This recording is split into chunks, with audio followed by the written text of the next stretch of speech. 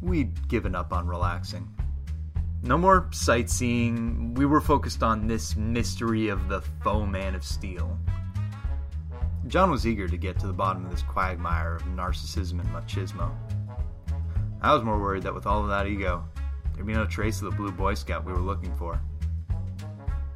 One way or another, we were on the case.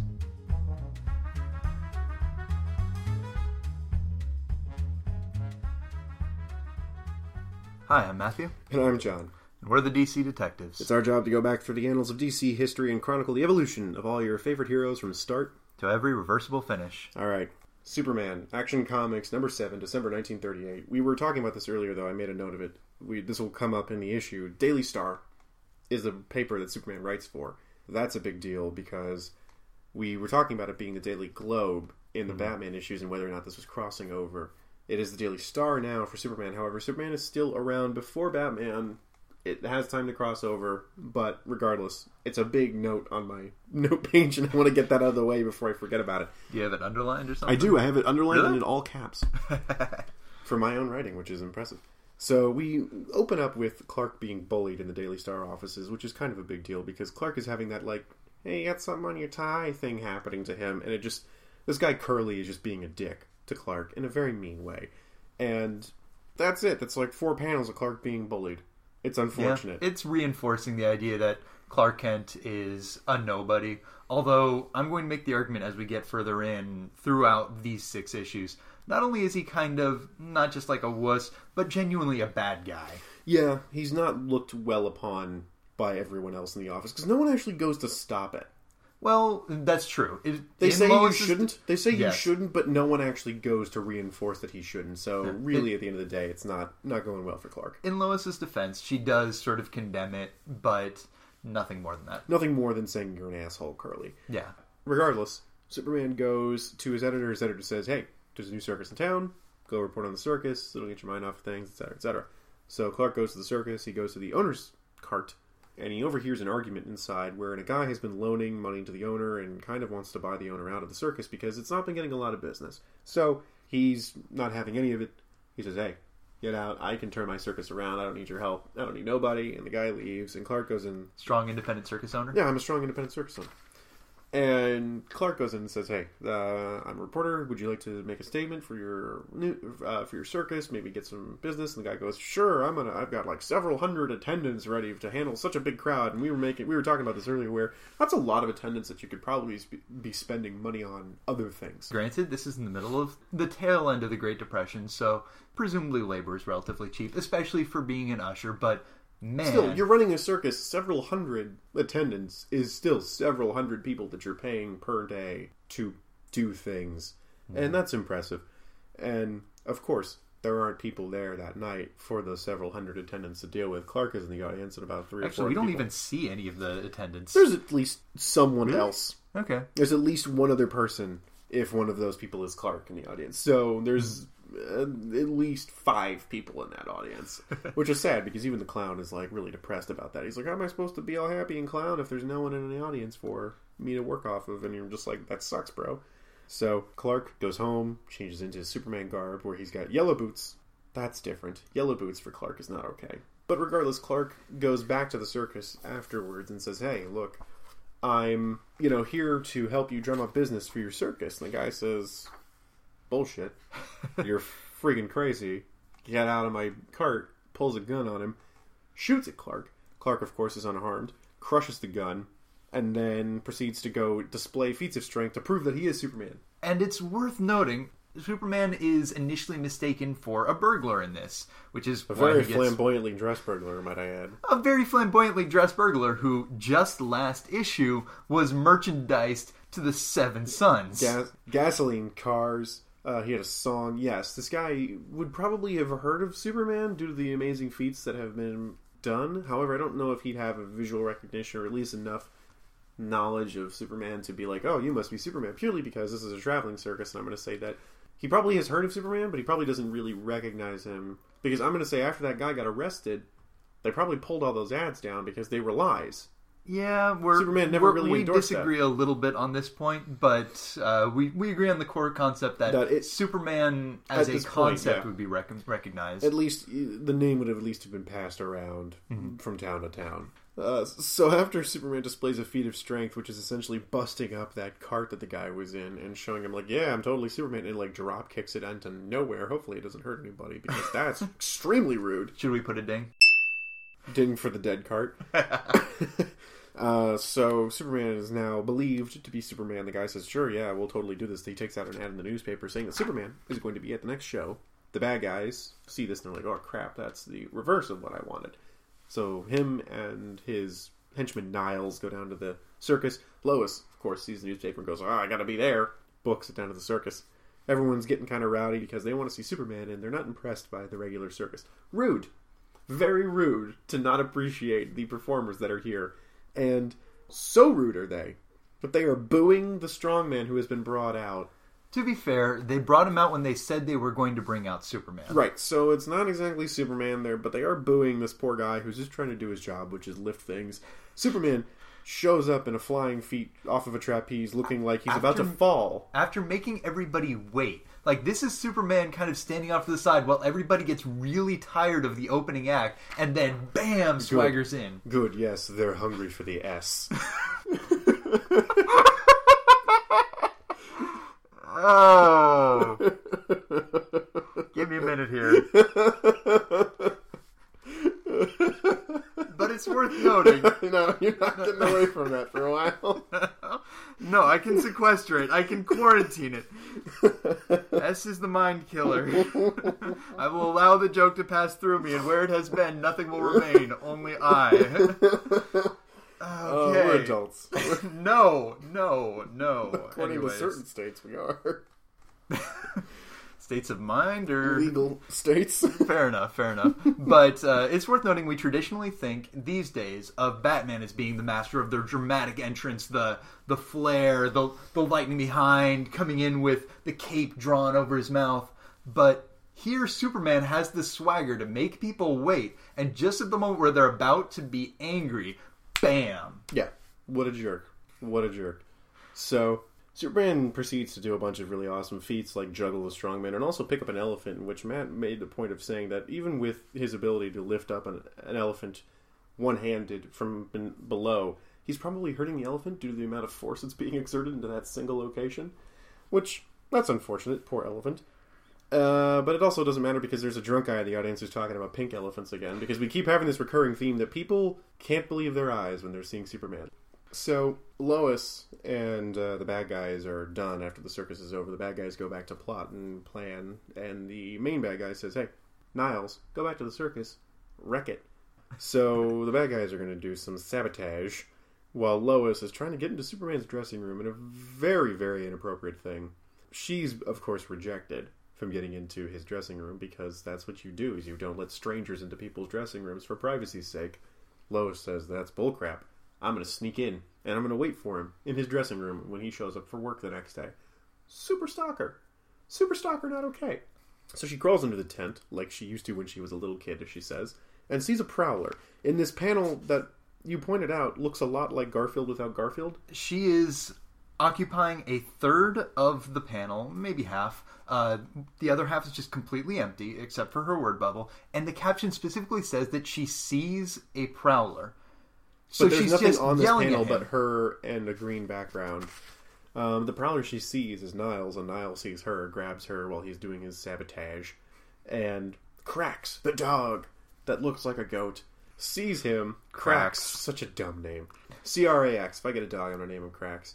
Like, it's like a Conan the Barbarian or He-Man name, and it's so goofy. Niles, like a bad guy, kicks Cracks because Cracks is barking at him, and then takes Lois, who has fainted, brings her back to his boss. His boss is like, you dummy, now what are we going to do with her? So, they hold on to Lois while they go back to the circus the next day to see the show, and the lion gets loose at the show. Of course, Superman deals handily with the lion, puts him back in his cage. He saves a woman whose trapeze lines have been cut, and he also saves the big top tent from toppling over. because Niles had sawed part of it to collapse. I like how thorough Niles was as a saboteur. He did like 3 things. Yeah. He didn't just do one thing very badly or very terribly. He did like 3 awful things. And he timed them perfectly. Yeah. All of this happens within panels of each other. It's not like midday one happens and 3 hours later another. He is the ultimate cat burglar. He planted a lot of anarchy in a very short amount of time. So if that lion had still been going around, that woman had fallen off a trapeze, and the Big Top 10 had collapsed, there would be a lot of chaos happening. Yep. Superman stops that. Thankfully, Krax is okay right now, because Krax notices Niles and starts barking at him. Superman knows that, of course, dogs know evil. And goes to save Krax from the bad man and gets Niles and says, "Hey, what do you know about this? What's going on? Is this your fault?" Throws Niles into the air and then catches him again. In a very like, "Hey, don't you want to be scared?" Chucks him in the air with super strength and then grabs him again. We argued a little bit about whether or not he should die from that. I think he should, but you seem to think that Superman has the ability to catch people and slow their descent. He is depicted so many times as catching things falling at a high velocity without them having difficulty or any kind of destruction. I have to imagine there's something there. Either he is timing it perfectly with like rolling with the impact or something. Maybe he just has some degree of antimatter control. Maybe he's got tactile telekinesis that Superboy has later on. I think so. I think you're right. Regardless, Niles gives up everything. Tells Superman where to find his boss and to find Lois. Superman races off to find them. The guy notices Superman jumps through the window, shoots him several times. The bullets bounce right off. He faints, like most men do when encountered with a real man. And that is a running motif, and it gets back into that weirdness of every enemy of Superman gets humiliated. Right. Lois tries to thank him for saving her life, but Superman just says, "Some other time," and bounces out, just jumps out the window. Doesn't want to hear anything about Lois. Superman's back at work the next day as Clark Kent. Curly starts to mess with him. Superman thinks, "This is all right, Curly. Your number's up." And while Curly is distracted, Superman hides in a room and just pulls all of Curly's clothes off in one fell swoop like a magician, and Curly is in his underwear in front of everybody. Like a bad dream. So, Action Comics number 8, January 1939. Happy New Year. Clark Kent, is at a hearing for a young man who seems to be being sentenced as a juvenile by the court of law. His mother is there pleading for him, saying that he's a product of his environment. It's a very bad neighborhood that they live in. He has very few opportunities, and he's just doing what he can to survive. Clark agrees with her, but he knows the justice system is not going to listen to her pleas. But, however, with his acute hearing, first mention that Superman has better than average hearing, he hears the young man's friends arguing about what they're going to do to the guy that they think set their friend up. And so he's going to tail them to find this guy who made this poor young man turn to a life of crime. He jumps, finds them as Superman, and watches these young men who are drawn very decidedly like adult men. Yes. When they are not they drawn are ripped. When they are not drawn next to adults, they look like adults, but then when they're drawn next to adults, they look like wiry, weedy children. It's very strange. They're just buff They dudes. look like longshoremen. Yeah, they do. They look like sailors or longshoremen. Very, very true. So they're threatening their boss Gimpy by saying like, "Hey, why didn't you buy a lawyer for him? Why didn't you give us the money so that we can get a lawyer for him? Or we're gonna, beat you up." He says, "Hey, I'll give you the money. Here are 3 jobs to do. You do the jobs, you'll have the money for your friend." They go on their way. Gimpy, though, tries to call the cops to set them up, get them arrested. Superman shows up, crushes the phone, and just beats the bejesus out of Gimpy and then throws him into a tar vat that Gimpy just has in his room. So you think it's pine tar? Well, it's the only thing I can think of, because if it's asphalt, then it's actually like 100 degrees centigrade or boiling, maybe 100 degrees Fahrenheit. I, one way or another, really damn warm. Boiling and letting off noxious fumes into what appears to be Gimpy's basement lair. Yeah, it's an enclosed area. Whereas if it's pine tar, that is apparently what was mostly used with tarring and feathering. So I assume it's something like that. But well, I don't know why he's got it to begin with, but regardless. I don't know. He's got a thing. And everybody's got something to fence. Right. So he's got tar. And Superman throws him in the tar thing, goes to find the boys, and proceeds to just remove the boys from police custody as they're about to be arrested. Because Superman knows better than the cops, doesn't he? We will see that all through the next 6 issues, is cops are well-meaning but don't actually know what to do. Right. So because a real man acts. Right. Superman's collecting all of his young men friends and gets them all into a location and says, "Guys, you should really not be doing this. Don't you hate doing crime?" And some of them are like, "Yeah, I got a little scared. I don't like the cops, being bad guys." And one of them goes, "Yeah, this isn't our fault. It's Gimpy's fault. We should go get Gimpy. He set us up." So they're about to go get Gimpy, but Gimpy's about to get them because he's hiding somewhere with a gun, with a rifle. With a rifle, like a real gun, not just like a pistol.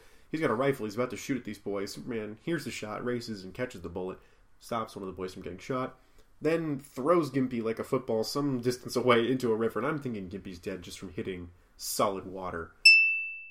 You know, just the solid water surface that high, because he looks like he's flying over trees and over buildings a distance. And I'm like, you know what? Any man being thrown that hard and that high, hitting the surface of water, is either very injured or very dead. Like, he is presumably not hitting, like, straight up and down. He's not purely vertical, so presumably there's not all of that impact concentrated in one area. But he's coming in neck first, and he has gone far enough to do the Team Rocket sparkle. Yes, he has, and we never see Gimpy again. I'm going to say Gimpy's dead. Superman proceeds to scare the boys straight by just jumping with them again, like he is wont to do and scare people. He's jumping on stuff, and the boys actually aren't too perturbed by this. They actually think it's kind of cool. It's like Drop Zone. Right. He respects their guts, and then here's a small newsy boy shouting that a cyclone has destroyed an area and left hundreds homeless. Superman hears this, goes to the newspaper, purchases one, presumably as Superman, and comes back and says, "Hey guys, I've got an idea. Tell everybody who lives in the slum that you live in to leave their homes, grab what they can, and to stand outside of them." Why? Because Superman's about to just cause massive amounts of property damage so that the government will rebuild them nice areas to live, because that's what the government does after Superman breaks shit. Okay. So, for the record, like, this is straight up, he is clearing, not quite down to foundation, but he's definitely... He's flattening neighborhoods. Exactly that. And artillery couldn't do better. Well, actually, artillery would they bring in worse. Like the military air detachment. They bring in the National Guard. They are trying to stop him, and he's allowing them to hit around him because it would help clear the buildings more quickly. Which is not how that works. Just ask the Nazis at Stalingrad. Yes. So he does a lot of property damage for a quote-unquote good reason. So good of a reason that the police chief says, "Hey, tell your readers we're going to spare no expense trying to get this guy. But I think he's A-okay in my book." And I'm like, you don't tell that to a reporter.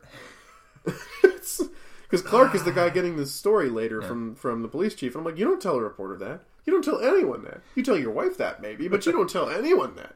So that's the end of the issue. That's the end of the issue. They rebuild, and they do have they have high-rise apartments built, and they do look nice. Yeah. Go through this, and then I've got a thing. Hey, kids, you want to see stuff really well? Just stare at stuff for a while. If you want supervision, and you don't want to hire a babysitter or an adult, it's 2 steps, guys. Really easy. This is how you get Superman telescopic vision. First, glance at a distant object. Second, glance at a close object. Repeat procedure. Or if you're like me, buy new glasses. Buy new glasses, or get a babysitter. That works too. Then you'll have supervision. I have to admit, you're on a bit of a roll today. Just a bit. That one's not even mine. Sorry. That's an old cartoon joke. Anyway, continue. You wanted to... So, initially when I read this, I thought it was the stupidest thing ever. Because, I mean, I'm going to use the modern comparison. He is himself a walking Katrina in the hope that FEMA will build a better New Orleans. Yeah. That is what happens here. Hopefully, we have the money to do that in the 30s. So, initially I thought it was the stupidest thing ever. But this is only casual Wikipedia research. It's worth noting, so please do take it with a grain of salt. But from what I'm reading, it sounds as though this is actually a little closer to a correct course of action, because apparently that period of housing projects that were initiated as part of the New Deal were actually pretty solid. I think I remember learning things about Henry Wright back in the day. His architecture for specifically low-cost housing was actually pretty good. And if I'm remembering this right, a bunch of rich people said, "Oh, you know what? You made those for low-income housing, but we like it. So it's ours now. We're buying it." But apparently, one of the key issues that the housing projects had at that point was they weren't able to acquire the land to build new housing developments. So it seems as though by actually knocking it down, I mean, he's made a bunch of people homeless for a goodly while. Yeah. But maybe it might actually work. We don't know. But it's a noble thing for the right reasons, and God bless him for trying. But come on, man, That's a lot to do. And there's a particular line. Let me see if I can find it. Summoned by fleeing, terrorized slum inhabitants, fire trucks and police patrols swerve into the destructive zone. Whatever he might think he's doing, he is scaring the shit out of people. Oh, yeah. Clark Kent is the worst. Yes. He is effectively a very, very bad man currently. Yeah. Whatever his motives are, he's really bad at communication. Right. And other people have emotional pain as a result. Right. So, at this point right now, it is Action Comics number 9, February 1939. Superman is again going to be plagued by the police, but in this time, it's Clark Kent's in the police chief's office, and he's listening to an address by the police chief that he's hired this guy, Captain Riley, a cop with a 100% record of just collars. This guy is just like the best, apparently. And it's hilarious. He's gonna come in and he's gonna get Superman. Clark is like, okay, sure. This guy thinks that Clark is calling him out. And he says, hey, guess what, Buster? I'm gonna catch Superman in 2 days. You just watch. Superman goes back to the Daily Star where some of the other reporters are talking about how Clark just kind of folded under pressure because Captain Riley got in his face. And as Clark is supposed to do, he kind of acts very meek when he gets confronted by people. Lois says that she despises him, which is just very mean. And a reminder, we have recorded a discussion with Arden Lee, who is a relationship person who can tell us more about relationships than we would have from both perspectives. She's got some very interesting insight. Lois goes on to explain, however, that she's met a real man, and she's in love with him. Clark says, who? Superman, of course. Clark has to leave and contain his laughter because he thinks this is the best. And I'm like, that's going to be hard for you, bro, because she's in love with the other part of you that you're never going to show her. You know what this is? This is the first half of the Catbug minisode, Drama Bug. Yes. You're right, Bravest Warriors. You're correct. So, back at the police station, Captain Riley is taking his sweet time to capture Superman. He's trying to think of something to do, and the police chief says, bro, get off your ass and do your job. Captain Riley tells the Daily Star that there's going to be a $5,000 reward for Superman that the police will put up. What a jerk. Kind of signing the cops to have this reward put up. Who pays for it? I don't know who pays for this. I don't know who's going to bring the money. The police chief is obviously very pissed off about this. And Riley says, hey man, I don't work unless I see a huge bounty on somebody. What an asshole. There's dubious ethicality about Captain Riley and everything he does. Well, that as well. But cops being able to claim bounties, there are apparently rules. It's a really nebulous gray area. But one way or another, this guy's a dick. Yeah, this guy's a dick. However, another private detective, Mortimer Snoop. What a jerk. Snoop and Riley are going to be a comedy routine, but I can't figure out which one. Are they Three Stooges? Laurel and Hardy? I can't probably closer quite to Laurel and Hardy. Fat guy and tiny guy. However, Superman, Clark hears about a mental patient who's going to try and commit suicide.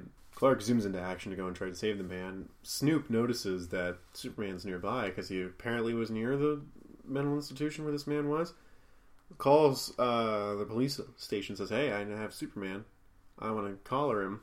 Of course, Riley gets the telephone, hears about it, goes and rushes to see it himself. Riley and Snoop meet. They get into an argument about who is in the right and who gets to collar Superman. Riley, of course, wants to take all the credit. Snoop wants just some of it so that he can get some of the reward. Meanwhile, Superman is saving the man from killing himself, like a superhero should. So Clark Kent goes back to find his clothing, but finds out that Mortimer, Snoop, and Captain Riley have found his clothes. They believe that's obviously Superman's civilian attire, and they're waiting it out to wait for Superman to come back. So he's just kind of sitting there watching these two jerks. He's like, this is good. And the whole time, they're just doing everything they can to screw each other over in the most incompetent way possible. They're doing the whole, oh, I'm going to leave because apparently this is a false lead, red herring, and they both do like, walk around side and then look and see they're both still there. Right. It's kind of sad. So they chase each other off, but of course Snoop was the only smart one to actually search Clark's pockets and finds a note that Clark is supposed to be at this place at a certain time to cover another event. Snoop this time gets the bright idea to call the newspaper because he's going, hey, I'm smarter than Riley. I won't call the cops again. So he goes to the newspaper, calls them, and says, hey, can I speak to the society editor? Lois is there covering for her, and she hears, Superman's going to be at this location. I need a reporter to help get me in. I promise to give you a scoop as I catch Superman. Lois, of course, who is not okay with these guys trying to capture Superman, just says, of course, I'll show up. Goes to the party because she wants to meet Superman. And promptly leaves Mortimer Snoop to get dealt with by the doorman in a very dickish move, but good for her for being... It's beautiful. I fucking love Lois, and especially the way the art is drawn. She just walks right past him like, hey, is this where they are? This is the party. It's right here. She just walks right past him. I don't know this guy. Yeah, I don't know who that guy is, but apparently the doorman knows her. Snoop, of course, now forced to talk to somebody he doesn't want to, calls up Riley and says, hey, look, we're going to find this guy. I want in on this action. Riley says, sure, yeah, whatever. They get to the place. Lois and Clark start talking about whether or not Superman is actually there. Riley and Snoop kind of cordon the area off because Riley technically is a police captain. Say, okay, everybody, we're going to stop until everybody's searched, and we're going to find Superman. Clark is getting kind of scared because they're working their way down the line. This is like the first time we've seen Clark/Superman actually threatened. Mm-hmm. He's getting nervous. Yeah. What eventually occurs is Snoop is trying to say, like, hey, look, I'm going to get my stuff, aren't I? And Riley, of course, says, no, you little worm, you're not going to get anything from me. Snoop is pissed off, says, screw this guy, turns the lights off, and Clark changes into the Superman garb and is now promptly there, standing there, waiting for both guys to try and catch him. They jump at him, and they get knocked out by running into Superman's bodaciously awesome, strong body. And they're out like light. Superman bounces, and Lois watches wistfully as Superman has evaded capture. And that's it. That's the end. Can we agree that the Daily Star wastes way too much space on headlines? Yeah. There's a really big page here about 99% Riley leaves town in a hurry to attempt to capture Superman, a failure. It is 4 lines of headlines. That's like a full sentence, which I was told never to do. Never. In school. Action Comics, number 10, March 1939. This is a very interesting episode. This is the one where they talk about Cleveland, if I'm not mistaken. You said episode. Damn it! Damn it! Everyone take a drink. Superman is in his Daily Star office. He's talking to his editor, who has told him that he's gotten a hot tip from somebody who says he's got the story of the century. Superman goes to the location, finds this guy who tells him that he used to be in a chain gang where he has been whipped terribly. Shows him the scars. He says, I am the noted criminal Walter Crane. I have a story to tell you. Superman writes the story of this terrible work camp where they have prisoners and they're being treated terribly. They're whipped. They're put in sweat boxes. It's not okay. Very akin to a plantation. Yep. It's white plantation. It's not okay. There's a lot of subversive, racist text here, and we're not going to speak too much on it. Purely I don't know if it's necessarily. There's probably not a racism aspect in this particular story, although... But it's very reminiscent of Wild Westy stuff. I have more things to say about... Specifically, this is an instance of chain gangs and penal labor. Mm-hmm. I'm going to have some things to say later on, although they're half-formed thoughts. My suspicion is that this is a severe whitewashing of the chain gang experience, because I imagine that the vast majority of chain gangs were very heavily people of color because systemic racism. Yes. But I think this particular story is a little bit less of trying to be allegorical for plantation and more, hey, chain gangs fucking sucked at this point. Oh, absolutely. They were terrible, terrible, terrible things. And as part of our wrap-up for this issue, that's one of the things I want to get into. Right. So, the chain gang in this area, I believe it's called Coreytown. Mm-hmm. Coreytown has this terrible chain gang led by this awful, awful man, Wyman, who it looks like a cowboy without his hat. Wyman proceeds to whip a prisoner for just slacking off. We just basically are seeing this guy as a terrible, terrible person. The governor shows up, showing Wyman the newspaper, saying, hey, is this true about how you run your business? Wyman proceeds to show him all the prisoners who refuse to speak up because they're too scared of Wyman. They don't say anything about how he treats people. Specifically, I don't think they say anything. No, they don't. And the governor just thinks that's okay. Right. So, the governor, fooled, Wyman decides to go up to the city. He gets into an argument with Clark. Clark does the one thing a reporter should never do, which is reveal his source. Everyone in the office Specifically, hates Clark. he is threatened with prosecution, and Clark just folds. buckles. He folds and tells him that Crane is his source. Everyone in the office thinks Clark is a sellout. Clark, however, goes back to his editor and says, look, I want Wyman to think that he's okay and he's gotten away with this so that I can find more evidence and have pictures and proof to show how bad Wyman is. And the editor says, hey man, this is a gamble, but if you do it, you do it right. So he sends Clark off to go see, if this guy is truly doing what he's doing in a really Wild West area, very deserty and It cactusy. feels like that, but I want to go back through. I can't necessarily fault the plan, which is essentially It's terrible. Clark is going to be embedded, and the price of getting Clark embedded and having this guy Wyman think everything is situation normal, he'll keep being just as cruel as normal. In order for that to work, Clark lets Crane be recaptured and gives him up, and also takes all of the abuse from his newspaper colleagues. Once again, first off, Clark Kent is the fucking worst. Second off, he's especially the worst at communication. It's not a bad plan, but Crane seems like a good guy. If you said, "Look, it's just going to be a couple days," well, yeah, but I mean, we've all seen Cool Hand Luke. Yeah, we all know that people involved are not necessarily the worst people. But he was willing to tell the story to Clark when he assumed he would be protected. He seems like the kind of guy who'd be like, "Hey, if you promise to break this story as soon as possible, I'll take a bullet and be recaptured." All of the newspaper colleagues that Clark had, if he's like, "Hey, here's the deal. I worked this out with Crane, and we're going to do this," they'd be like, "Okay." But he doesn't do that. Instead, he keeps the cards so close to his chest, the only person he tells is his editor. Clark Kent is awful at communication, and as a result is selling people up the river and getting people to hate him for doing awful things, when in reality, all he needed to do was say, "Hey guys, I'm doing this. Work with me. I believe in us as a team." Same deal earlier with the flattening the whole slums. "Hey, don't be scared. I'm going to knock this down. Everybody get out first." Right. Clark Kent is the worst, partly because he's so bad at communication. Right. Superman plays dress up again, dresses up like a normal civilian now, because it's no longer Clark Kent. And he purposely crashes into Wyman's car to get into a tussle with Wyman so that he gets thrown into jail in Coreytown. Can we bring back the term flivver? Yeah, we can. Also, Tin Lizzy. Oh yeah, those are some good car jargons. I like it. So we're gonna bring that back. Clark crashes his flivver into Wyman's Tin Lizzy. That's gross sounding. He gets sent to Coreytown and effectively just makes them all really frustrated that none of the tortures are bothering him because he's Superman and nothing gets on his nerves because he's too strong or too durable for any of this nonsense.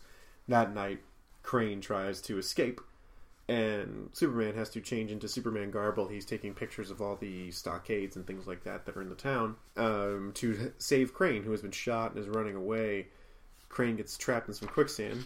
Superman has to save him, fight off some bloodhounds, and he doesn't hurt the bloodhounds. Mainly, he just lets them bite him and then just effectively runs away. Well, he does actually throw one into a bog, into quicksand. That's now a body count. Well, it's unclear because factual quicksand, at least for humans, you can work your way out. Apparently, you won't sink below waist height. But I mean, for a dog, that could be problematic. It might be because that's, I think, somewhat surface density. So a dog may have a higher resting point. But also, apparently, the real issue is if you're caught in quicksand, you need to work a while to get out of it. Say the tide comes in and you're in a tidal flat. That's the real issue. Oops. But anyways, maybe body count, maybe dog count. Yes, maybe dog count. Also, maybe person count, not quite, but he grabs Crane, who has been trying to escape, who does not know the plan, and takes him back to the camp where he is immediately flogged. True. Superman takes him back because he's like, well, you can't have escaped, and if you escape, they're going to kill you. So he brings him back to the prison. Wyman flogs Crane, then puts him in the sweat box to suffer, which is basically just a really hot box out in the sun where he has no room to do anything. It's just like a porta potty with no room. Superman shows up as Superman now, but puts Wyman in the sweat box, shows the governor all the terrible stuff, and says Wyman's an awful guy. Wyman confesses, and then everybody's happy. Presumably Crane goes back to jail, though. And Superman's editor says, "Hey, good job. You did a good thing. Everyone likes you again. As much as they used to." Which is not very much. Yeah. So, two things. First off, Superman, the strip sensation of 1939 in every issue of Action Comics. Tell your friends! I feel like there's got to be a burlesque act, Superman, the strip sensation. Of course. Is that like Star Tours? It's a girl burlesquing out of a telephone booth. You're welcome, whoever does that. All right. I won't charge you for that idea. Quick bit. I need to learn more about penal labor. This is going to be less of... It's a weird sentence. Yeah. I don't know enough to say any kind of commentary I haven't done all the research. I am just looking at it right now. The amount of that goes on is weird. Two things. First off, chain gangs, like not just work gangs, which work gangs are a thing right now, but specifically chain gangs of everybody being chained together. And doing work on like a roadside or in like a quarry. Yeah, specifically chained together. Was actually brought back in Alabama for a year in 1995. Oh, goody. So that's weird. I'm glad that stopped. That seems kind of inhumane. Also, again, this is a window into me realizing I need to think about something. I did not realize how prevalent prison labor was. For instance, there is a company called Federal Prison Industries, also known as Unicor, no N. Sounds like a very bad villain. God, company. You're right. It's a Transformer. Oh, no. Salaries of 23 cents to $1.15 per hour. And I did not realize that every single prisoner, everybody who is physically able and is not a security risk, is required to work. I did not realize that was compulsory. I also did not realize that the salary was that low. I also did not realize that as a general rule, every federal department, except for the Department of Defense and the CIA, is required to go to FPI and Unicor for things that they could buy before going to other companies. So, to some degree at least, say the Department of Education, probably, I'm assuming, we have to buy from them first unless we can show a really good reason not to. I need to do more research, but this weirds me the fuck out. Yeah, that's kind of an interesting forced purchase situation. Yeah, they call it the mandatory source clause. Congratulations, listeners. You learned about that. All right. And one other thing I do want to say, I like these issues of Superman goes undercover and solves a thing. That is kind I of find cool. them interesting. I also Those are more think, fun than him just being right and doing things. Yeah. I also think that Sci-Fi, get on this, or sci-fi or whatever, Reboot Quantum Leap accepts the character who's jumping between bodies has superpowers. Ooh. Because that's what this is. Ooh. It's he dresses up as a coal miner with superpowers. That's interesting. That would be cool. I'd watch that. Yeah. That'd be neat. Yeah, once again, you're welcome. Well, not Quantum Leap, but Action Comics number 11, April 1939. Clark is at the scene of a apparent suicide at a stockbroker company, which is Meek and Bronson. The man has killed himself over some shoddy stocks that they hear about. And one of the men in the vicinity says, like, oh, it's your fault he killed himself. You sold him bogus stock. And Clark begins to talk to the man and find out that the stock is pretty much worthless. He begins to investigate later that night as Superman breaks into the offices, reads everything about this, comes up with a plan to buy all the stock from the people who currently own it. Spends a lot of money buying up all the stock. Clark apparently has a lot of cash. The first person he talks with costs him $5,000, and he goes and talks with people for 6 hours. Yeah, he's got a reporter's salary that's pretty good right now. So he is buying up all the stock from these individuals, then goes to the Black Gold Oil Well Company, wherever it is, says, hey, I want a job, because he's trying to investigate what's wrong with this place. They go, sure, but we're not doing anything. He finds out that Meek and Bronson have essentially told him not to work. It was more profitable to sell the stock. Superman waits till night, knocks out a guard, poor guy. Doesn't hurt him, he just knocks him out. Mm-hmm. Gets the oil well and begins to drill himself with no equipment because Superman's Superman. Well, I don't actually think he's that's using the case. drill. He's just setting it up. Oh, that's what you mean. Yeah, he's just setting it up. He's not doing anything special. He's just doing a day's work. Yeah, he's doing a day's work kind of by himself as Superman. Doesn't really hit any oil. Proceeds to leave to really say, yeah, the stock is worthless.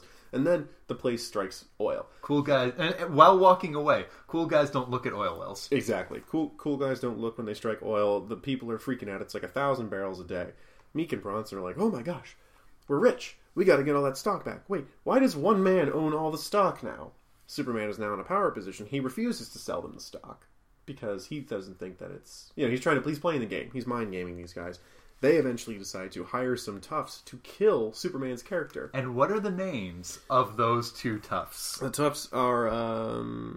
It is Louie the Rat and Nate the Snake. Ooh, wrestlers. I never thought of it that way. Just some I good just thought the wrestler names were cool. Superman's then captured by the Snake and the Rat, and they proceed to try and kill him, but of course they can't because he's Superman. They shoot him a bunch of times, and he ends up beating the crap out of them. takes them to Bronson's place, throws them on Bronson's doorstep, and with a note that effectively says, "Nice try." Does the rest of the Chinese Zodiac decide that they need to get after him? The Ram and whoever? That would be hilarious if the rest of their crew was named after Chinese Zodiac people. That would be amazing. An entire gang that's based off of the Chinese Zodiac. I'd read it. Superman then is contacted again by Meek and Bronson, who want to buy the stock. He tells them that he'll sell it to them for $1 million, which is probably enough money to make all the money back that he spent buying all this crap. They go, fine, whatever. We'll buy it for $1 million, even though the stock itself is probably now worth millions of dollars. They think he's a sucker. He changes back into Superman's outfit that night. He breaks into their homes, pulls them out of their beds, brings them to the oil well, and destroys the oil well in front of them. So that's pretty much the end. Superman basically says, here's your comeuppance. I'm going to break these oil wells, and you guys are going to get your just desserts, and you're going to watch as your fortunes crumble. Superman's made a tiny bit of money for himself, which is kind of interesting. But this is the issue that has Cleveland in it. At the Black Gold Oil Well Company, when they strike gold, they call long-distance operator, get me Meek and Bronson in Cleveland. Clark was there in Cleveland to report on them when he went to their offices to report on the suicide. Is Superman in Ohio? Because we've seen the Brooklyn Bridge and a couple other situations. But apparently right now they're in Ohio. We're just going to gloss over that. That was my one big tidbit for this issue. Was apparently Ohio. And I don't think there's really much to say about this other than Superman gives a couple guys their comeuppance of bad capitalism. Alright, I have two things. I'm just still trying to reel back from Ohio. Yeah, you're trying to recover from Cleveland? Yeah. So here is Superman changing into Superman gear, the uniform, but he's got on red briefs. Does he have red underwear under his red underwear? Or is that the underwear he wears on the outside of his outfit? And he just says it's like a belly cut for singular pants. A pant leg each that he just kind of puts on, and then a shirt, maybe. Is it all just Velcroed together or strapped? I don't know. Yeah, maybe. I don't know. That's a good point. Okay, that was point one. The other thing is, I've talked, and I think you've agreed with, Clark Kent is the worst. Yes. So we're in agreement on that. Here is an example of how much worse he is than everything else. So to recap what happened this issue. Superman causes an environmental disaster and puts a bunch of oil workers out of a job by destroying the derrick to teach two bankers or stockbrokers a lesson.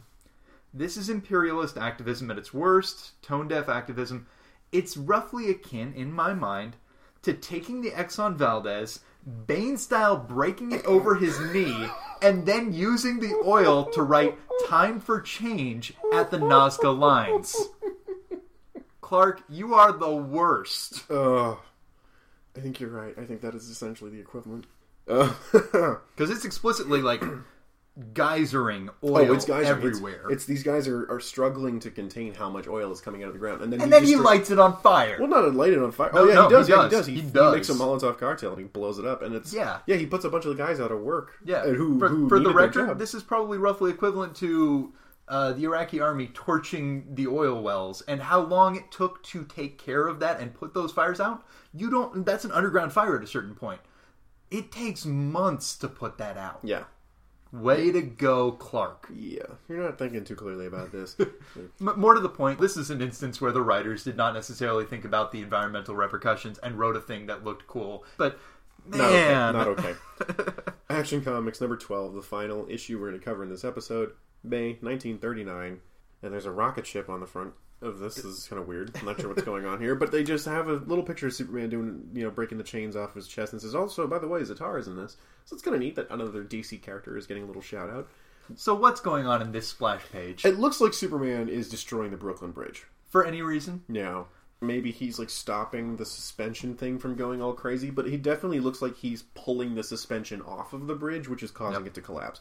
And it's not the splash pages, by and large, are unrelated to one of them. He's stories. Lifting a tank and crushing it, or he's jumping over a bus full of people. It doesn't really matter. It has nothing to do with the story.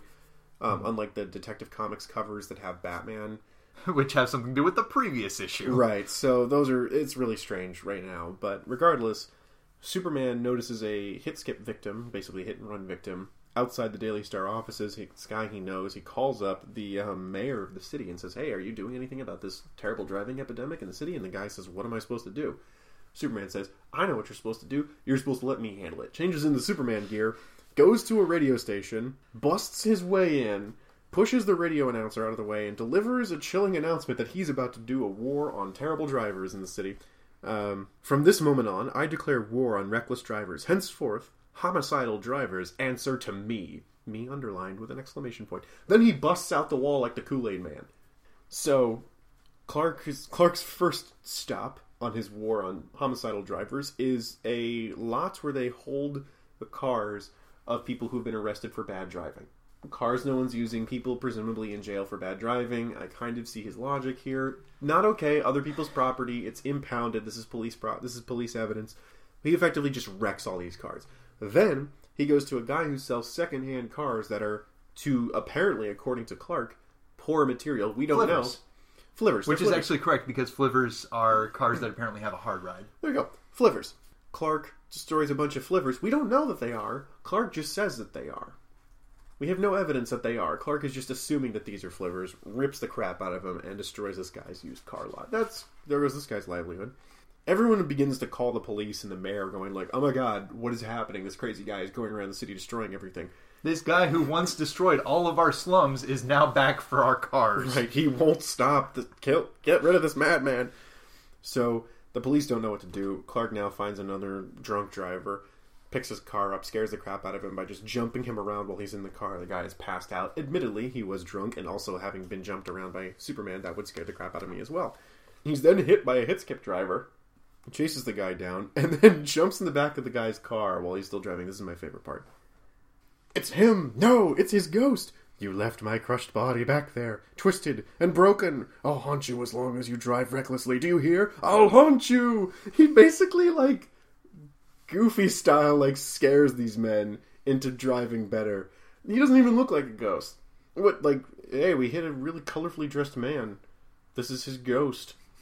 There's a lot happening right now. I'm gonna just park the car and stop. Clark then jumps his way to a plant where they make bad metal used for cars. Basically, poor materials for car construction. And says, hey, you're making this worse because your cars aren't safe for people. And destroys the factory. For the record, he's doing more and more damage and more property damage as he goes on. For the record, if memory serves, the final stage of capitalism, according to Marx, is the workers shall seize the means of production. Not destroy the means of production. Yeah, I feel like that's... capitalism or communism? Final stage of capitalism or communism? Final stage of capitalism. Okay. Yeah. Because that's the point at which capitalism fades into ownership of the means of production by the workers, which eventually fades into not having any government because it itself is unnecessary. Got it. I believe that's the case. As this is happening, Superman races back to the radio station where they have remarkably rebuilt that wall in record time, I might say. There's a guy with a trowel and everything going, oh, good as new. Busts through the wall in another sight gag. Oh, yeah. And takes the radio announcer again away, lifts him up and says, just thought I'd drop in, folks, and remind you that I'm dead earnest. And then leaves. He chokes out the radio announcer and then holds him over his head. What did this announcer ever do? I don't know. They do a Family Guy style recurring gag of him busting through the door, someone fixing it, going, and then he busts back through it. Regardless, Superman then sees a reckless driver being pulled over by a cop. The reckless driver tries to bribe the cop. The cop sees Superman and proceeds to deck the reckless driver, going, how dare you bribe an officer of the law, because he's scared Superman will beat him up. And that's the end of that scene. Yeah, that's it. It cuts to a different thing. This is portrayed as a good thing that Superman is encouraging violent police traffic stops. And then the next thing he does is he finds a curves ahead dangerous sign and proceeds to carve out an entire portion of a mountain so that the cars can drive straightly through. That is the most lawful, neutral thing he's done this entire issue, is make safe passage for cars that harms no one. Can you just do that all the time? We don't have the tech to do this. Oh, Superman, oh, wonderful champion of the oppressed, can you build us a tunnel? Eventually, the mayor is just fed up and says, I'm through with this. Gets in his car, starts driving really fast. Superman finds him, pulls him out of his car, takes him to the morgue, where all the victims of vehicular homicides and vehicular accidents are, and just forces him to look at it. And the guy has a come to Jesus moment and says, I'll never do this, I'll fix everything, I swear. Superman changes back into his Clark Kent clothes, drives back to work, starts getting berated by his editor because he wasn't around to take a Superman piece for all the nonsense that Superman had been doing all day, goes outside, and a police officer is there writing him a ticket. And he says, gosh, it worked. That's what you're taking away? You getting a ticket is not what I would call you winning your war against bad drivers. Also, that's all overshadowed to me because, hey look, Batman. Even aside from that, what overshadows it for me, let's actually take a step back. First off, yes, we are ending right as the final chronologically. Panel. The final panel has the new thrilling adventure strip starts in the May issue of Detective Comics, and it has a big picture of the first outfit of Batman. Yes. Let's go back a bit. So you mentioned the car is going very fast, specifically 90 miles an hour, if you look at the speedometer. Correct. You're right, speedometer. And he grabs the guy and jumps out of the car. Where's that car going? I think we have to give him a ding. That's a ding. That hurt somebody. Yeah. Somebody got hurt and killed by that. It's going 90 miles an hour in count. New York. That's a body Or count. New York-ish. Or Cleveland. Or... Nothing against Cleveland. I just don't know anything about it. Other than the Rock and Roll Hall of Fame. Is there? But presumably, presumably this isn't a metropolitan city, and that car is just driving 90 miles an hour willy-nilly somewhere. He just killed someone. Yeah. Or a car accident occurred which put somebody in a hospital. Anywho, that's the last story we're going to cover this episode. I think that the takeaway from this is Clark Kent is just the worst. Especially at communication. That's a lot of communication and his mission statement.